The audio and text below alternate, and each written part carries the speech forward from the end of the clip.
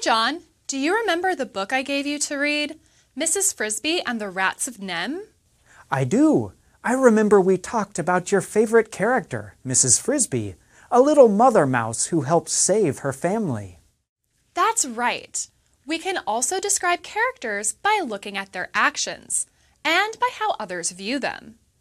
Mrs. Frisby saves Jeremy, the crow, from the cat by freeing him from a string that he is caught up in.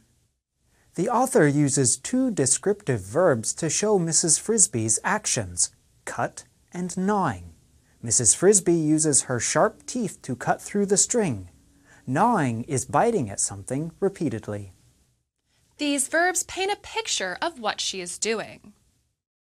The author uses adverbs to describe Jeremy's reactions to Mrs. Frisby.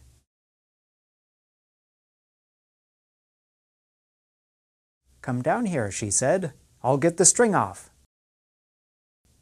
"How?" said the crow dubiously. "Don't argue. I have only a few minutes." She said this in a voice so authoritative that the crow fluttered down immediately.